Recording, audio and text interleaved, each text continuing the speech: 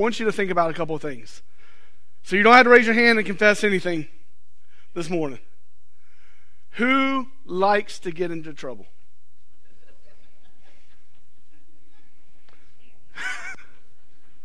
Who at times will try to cover up something just so they don't get in trouble? I remember one time in grade school, and I wish I would have been in seminary, because I could have said that. I was just trying to write in Hebrew from right to left rather than from right to left rather than left to right. But I remember one time in grade school, I had wrote a word on paper, and my teacher saw it. And she put the famous phrase at the bottom of it, parent signature, and put a line on it. It was a word for whatever age I was that was not appropriate for my age to be writing or even today to be using. And I said, Daddy, I just forgot 2 letters. Daddy, I just forgot a letter. You know what happened then? I got in more trouble because I was already in trouble for what I did at school. But then I tried to cover it up, and I got into even more trouble. But then there was a consequence to my action too. The next time that something occurred, the trust between me and my father was broken, and I had to re-earn that trust. The same thing holds true for our Christian life. And at times in our Christian life, we do things that are considered disobedient to God, and the Word of God tells us is disobedient to Him. We do things called sin, and we don't want to confess it, so we try to cover it up. Henceforth, the case of our text today, David and his sin with Bathsheba. And many say, well, Brother Marvin, we know this story, but I want to recount a couple of highlights of David's life that get us up to this point so that we understand the severity of who David was, the severity of what David did, and how David responded. David was a shepherd. And some of you are saying, Marvin, we know that. But there may be some here that may not know that. But David was a shepherd who was the youngest son of Jesse, who was watching his father's sheep and flocks, and the prophet Samuel came to Jesse and said, I need to see all of your sons. One of them will be anointed king. But in the call of Samuel to go and anoint the next king of Israel, God tells Samuel, this is a man after my own heart. So David was faithful to God because he was considered a man after God's own heart. And the line began and everybody marched through. Nope, not that one. Nope, not that one. Nope, not that one. Nope, not that one. Got to the end of them. Do you have another son? Well, yeah, the youngest, he's out watching the flocks. We'll bring him in. It says he was ruddy. He didn't have a good-looking appearance. And it was the last, the text doesn't say it, but I get this image in my mind. It was the last person that Samuel would have thought that would be king of Israel. But he was a man after God's own heart. And he was anointed king, but then it was many years later before he took the throne. And once he took the throne, he was where God had called him to be. He was where God wanted him to be. He was in the position that he was anointed and called to be in. Henceforth, we pick up our account now. David's great sin.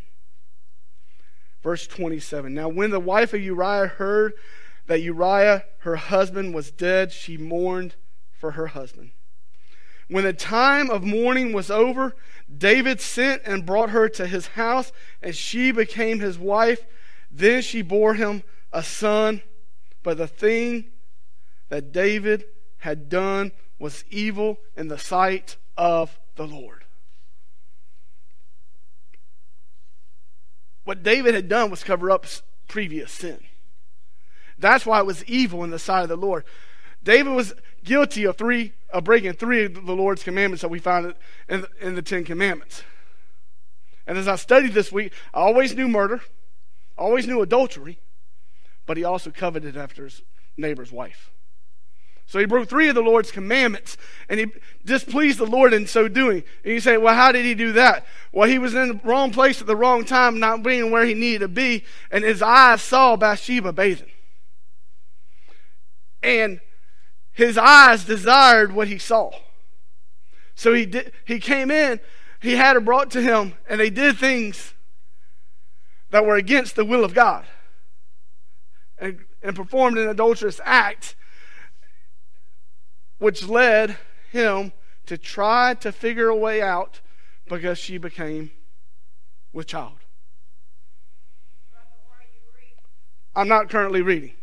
I'm in 2 Samuel. I'm in 2 Samuel chapter 11, verse 26 and 27. Currently is the text.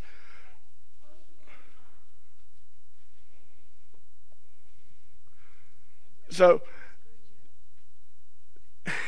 that's all good.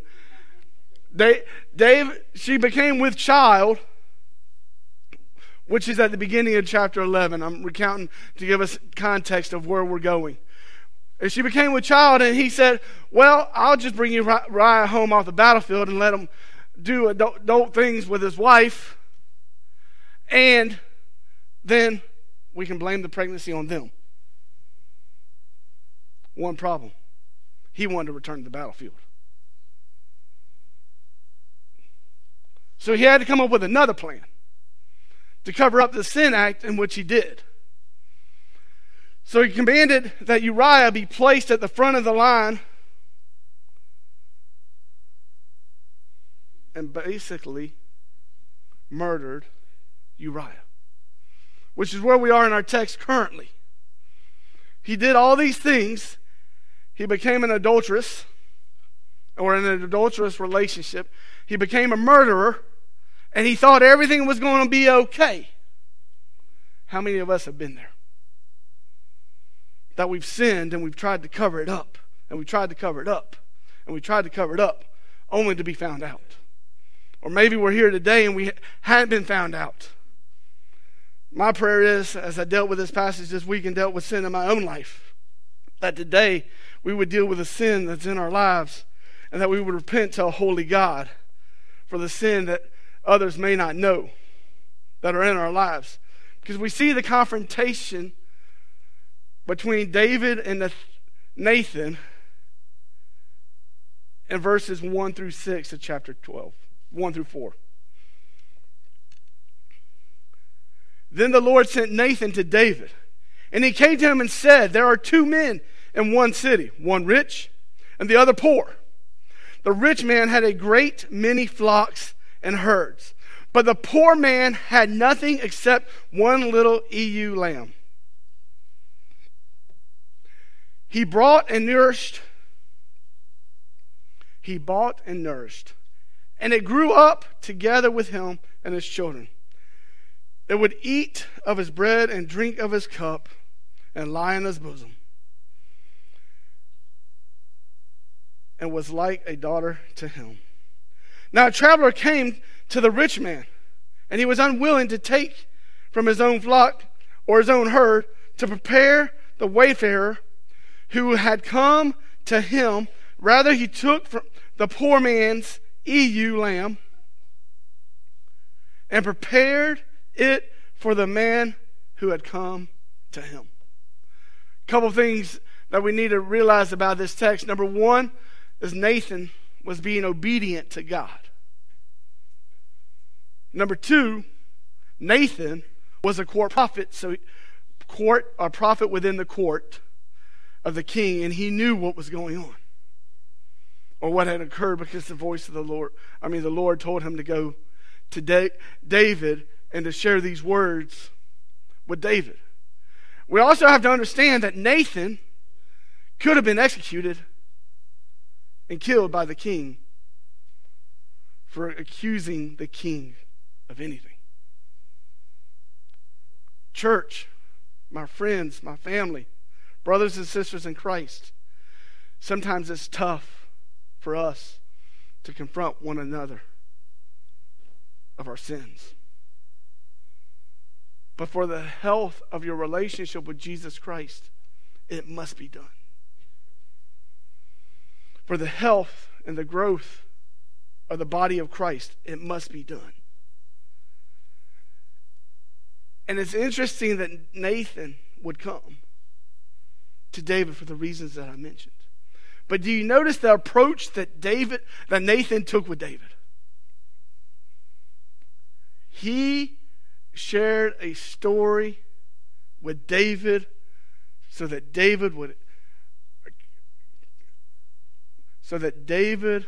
would admit to what he had done. You say, how is that? Because David casted judgment against this person, this rich person. You see that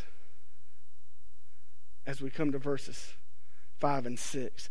Then David's anger burned greatly against the man, and he said to Nathan, "As the Lord lives, surely the man who has done this deserves to die. And he must make restitution for the lamb fourfold, because he did this thing and had no compassion."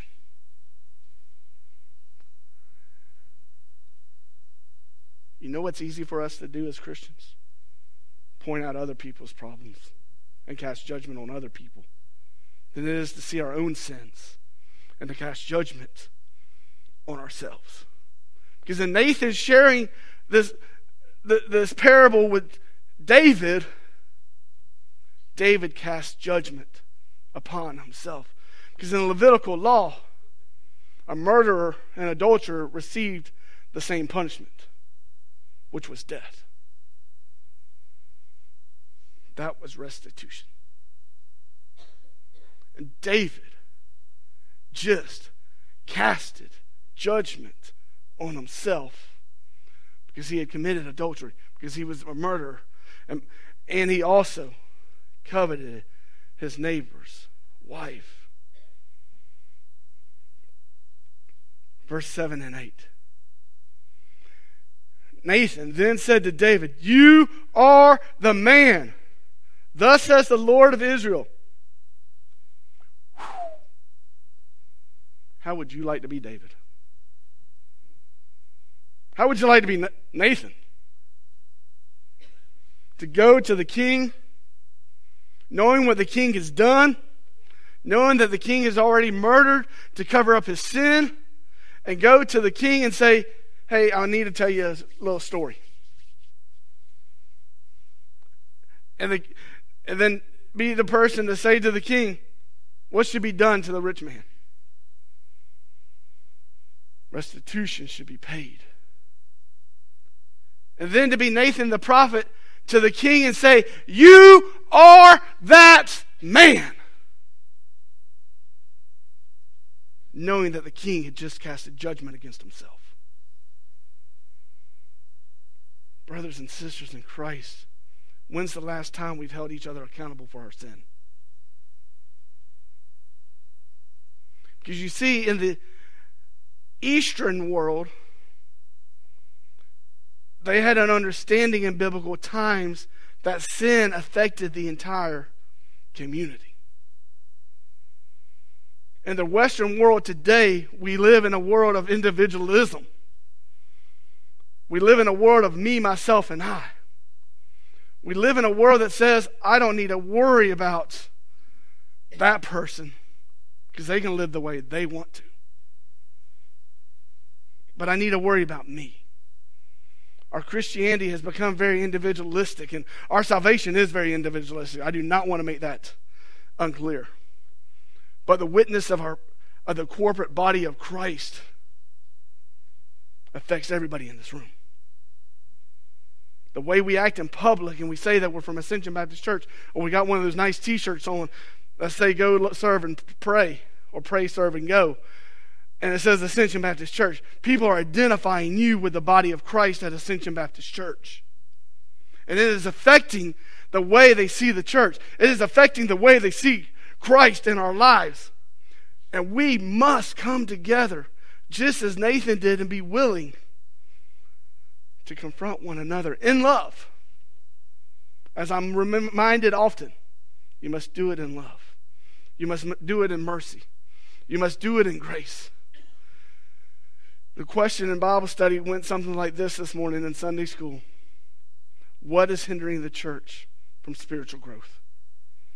As we looked at Joash and the kingdom, that he started off well and they saw great growth, and then the high priest died and he went his own way in Sunday school, and then the whole nation of Israel was punished by a smaller army. What you do affects the body of Christ. What David did affected his entire family, y'all, and we're going to get there in just a minute.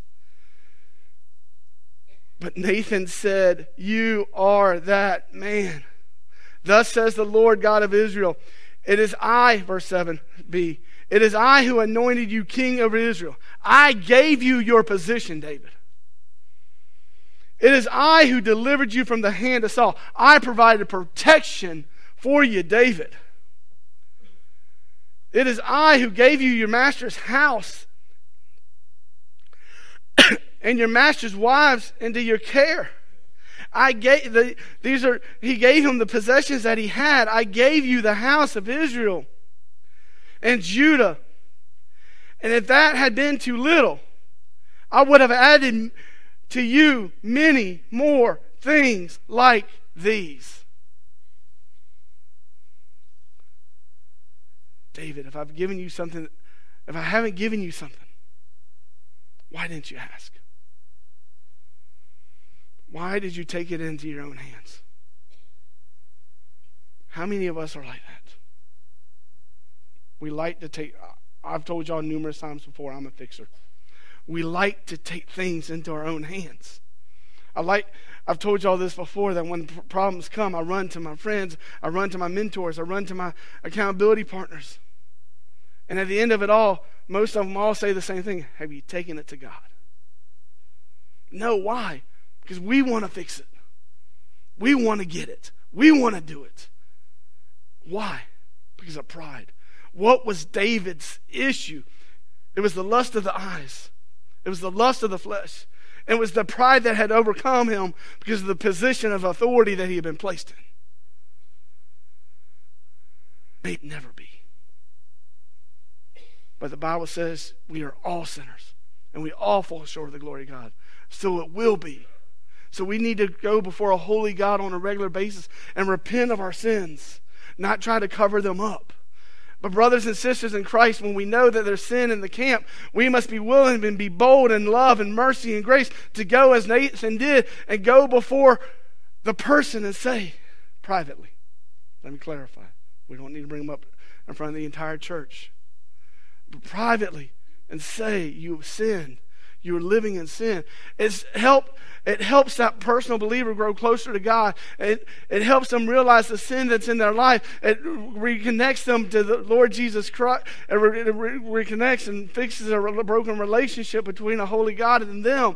It allows them to be restored.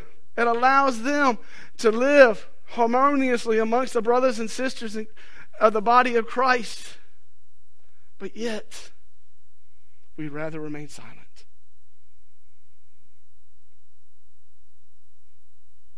This isn't an easy passage to preach, because it makes you do a lot of introspective look. It makes you do a lot of outward look, and it makes you examine your own life. I've had sleepless nights this week dealing with this passage. But it's been great communion with the Father. I want my desire, 20 years, celebrated a month and a half ago here. Why haven't I left? God hasn't released me, number one. Number two, I see the great potential that Ascension Baptist Church has for Ascension Parish. Why preach a passage like this? So that we can be the body of Christ together. So that we can love each other, so that we can love the world, so that the gospel will reach beyond our reaches, so that we can have a good testimony amongst our community and the uttermost parts of the world. verses 9 and 10. Why have you despised the word of the Lord by doing evil in his sight? You have struck down Uriah the Hittite with a sword. You have taken his wife to be your wife. You have killed him with the sword of the sons of Ammon. Now therefore the sword shall never depart from your house, because you have despised me and have taken the wife of Uriah the Hittite to be your wife. One thing I want you to see there says Uriah the Hittite. He was a foreigner. And in the cover-up of the grand scheme of things, to the community and to the people of the nation of Israel where David had reigned over, it could have been seen as a good thing when Uriah died in battle. Because David could have been seen, because there was no kinsman redeemer, there was nobody to take in Uriah's wife, so he took her into his household. He was going to tend to what the nation thought was his son. So it could have been seen, and it could have been further covered up. But Nathan said, you are that man, and you have shamed the Lord. You have displeased the Lord. Whew. But instead, what does it say? Here's your consequence. Now therefore the sword shall never depart from your house, because you have despised me and have taken the wife of Uriah the Hittite to be your wife. Thus says the Lord, behold, I will rise up evil against you from your own household. I will even take your wives before your eyes, give them to your companions, and will lie with your wives in broad daylight.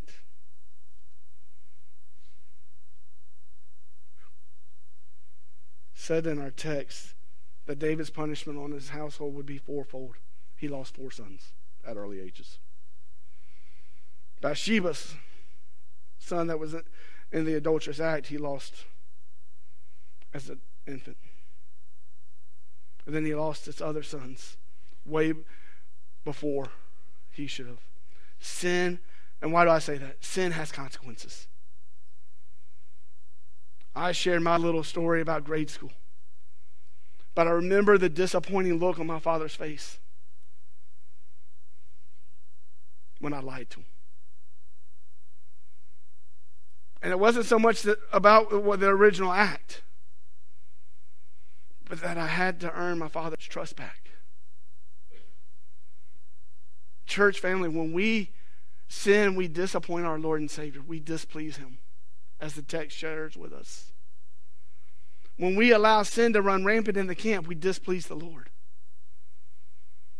So let's stop letting sin run rampant in our own lives. Let's confess our sins to a holy God. Let's repent of those sins. Because look at the beautiful thing. Look at the beautiful thing that occurs. Indeed, you did it secretly, but I will do this thing before all Israel and under the sun. This thing you did secretly. David thought he had gotten away with it, y'all. We think we get away with a lot. But here's the thing. God is omnipresent, which means he is always present. So he knows everything that you do. He's all-knowing, omnipotent. He's all-powerful.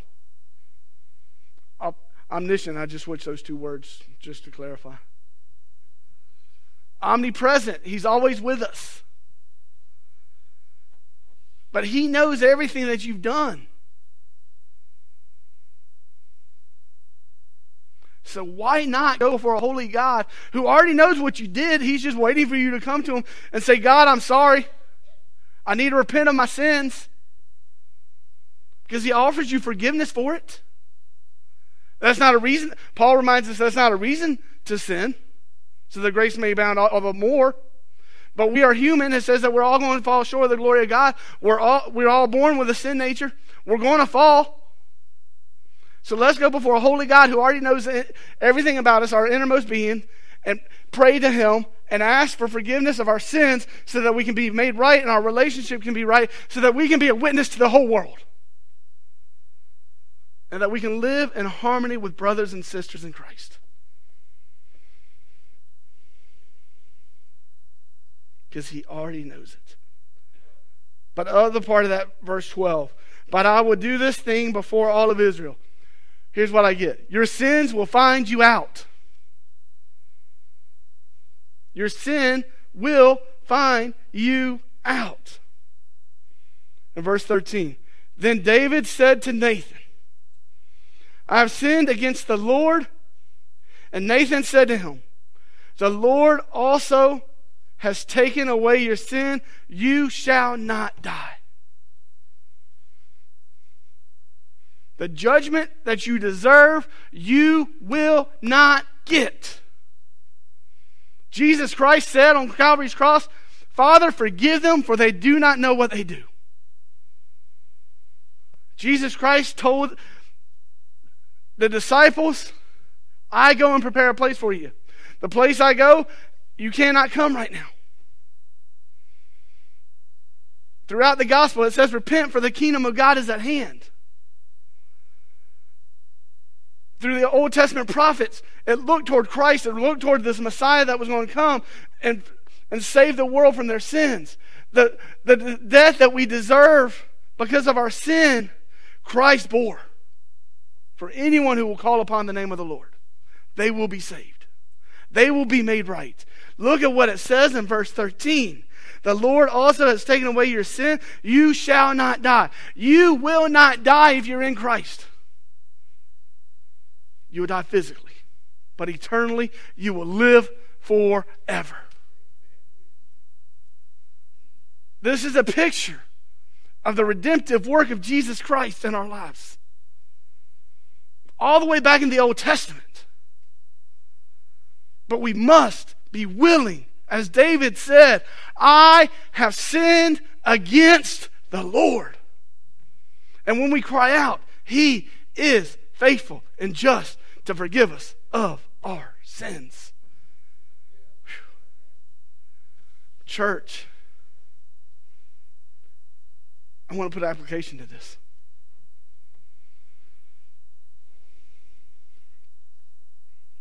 God knows you, I don't. So today, right where you are, whatever sin is in secret, whatever sin you are struggling with, whatever is happening in your life right now, make today the day that you repent of it and give it to him once and for all so that you may have life and have it more abundantly. Allow him to take it. Allow him to have it.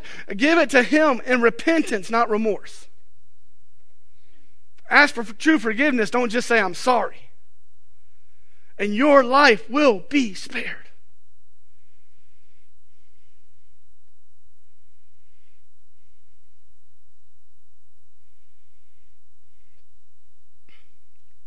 Verse 14 and 15.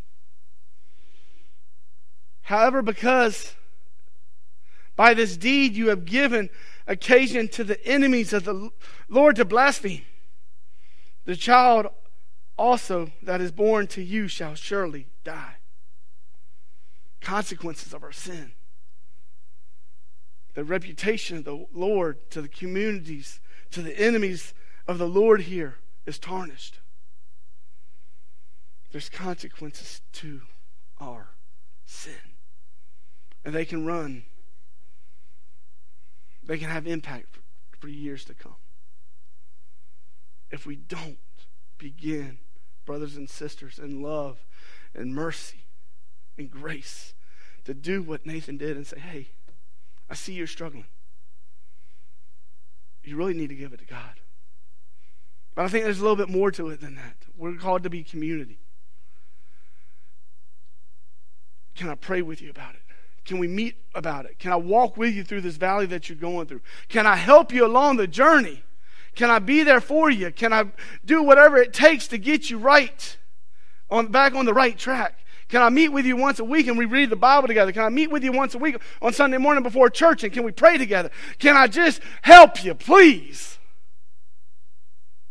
Church, that's what we need so desperately. Not to be individualistic about our Christian walk, but to call each other out, to to give encouragement to one another, to praise our God together. And I've always loved verse 15.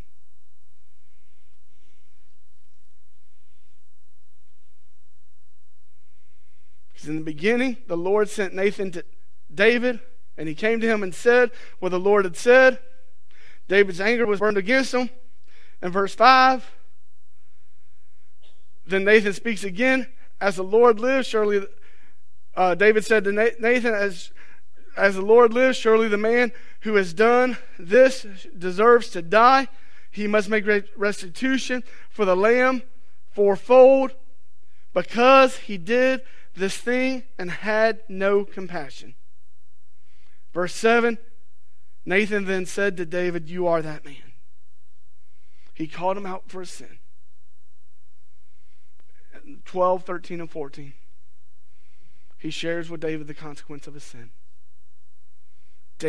He offers David repentance. David cries out and receives the Lord's repentance. And in verse 15 it says Nathan went home. Nathan went home. After Nathan was done being obedient to what the Lord had called Nathan to do, Nathan went home. Not before it.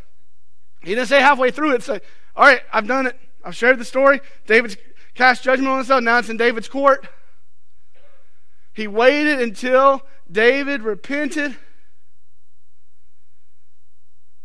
And then it says Nathan went home.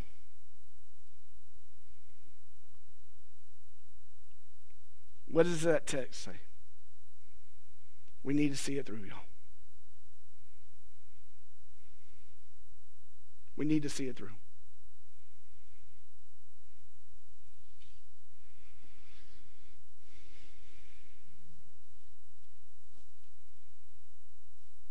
So today, church,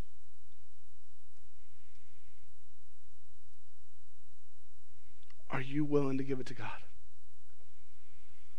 The sin that's in your life, are you willing to give it to God? Are you willing to leave it at the altar? Because David was in the midst of sin and cover up,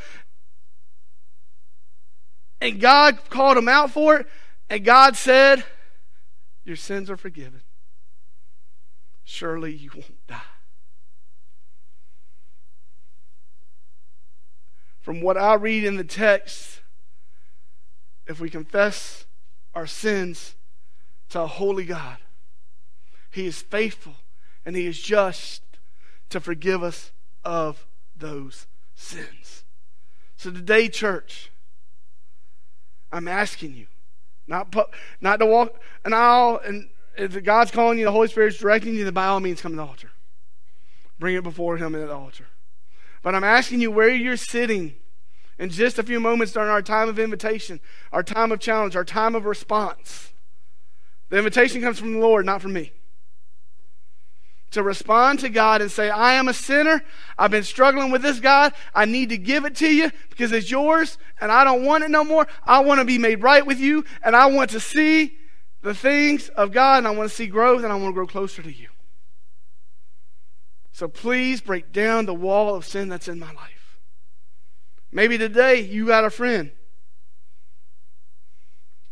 Again, Nathan went to David privately.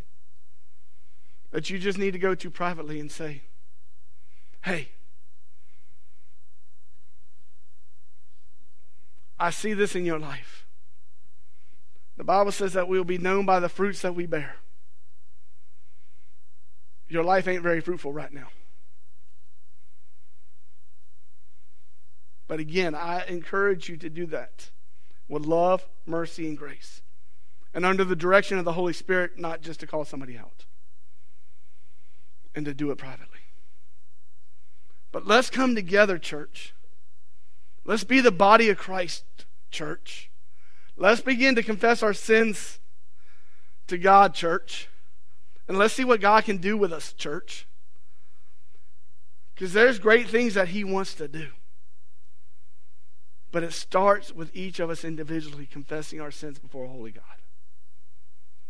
Pray with me.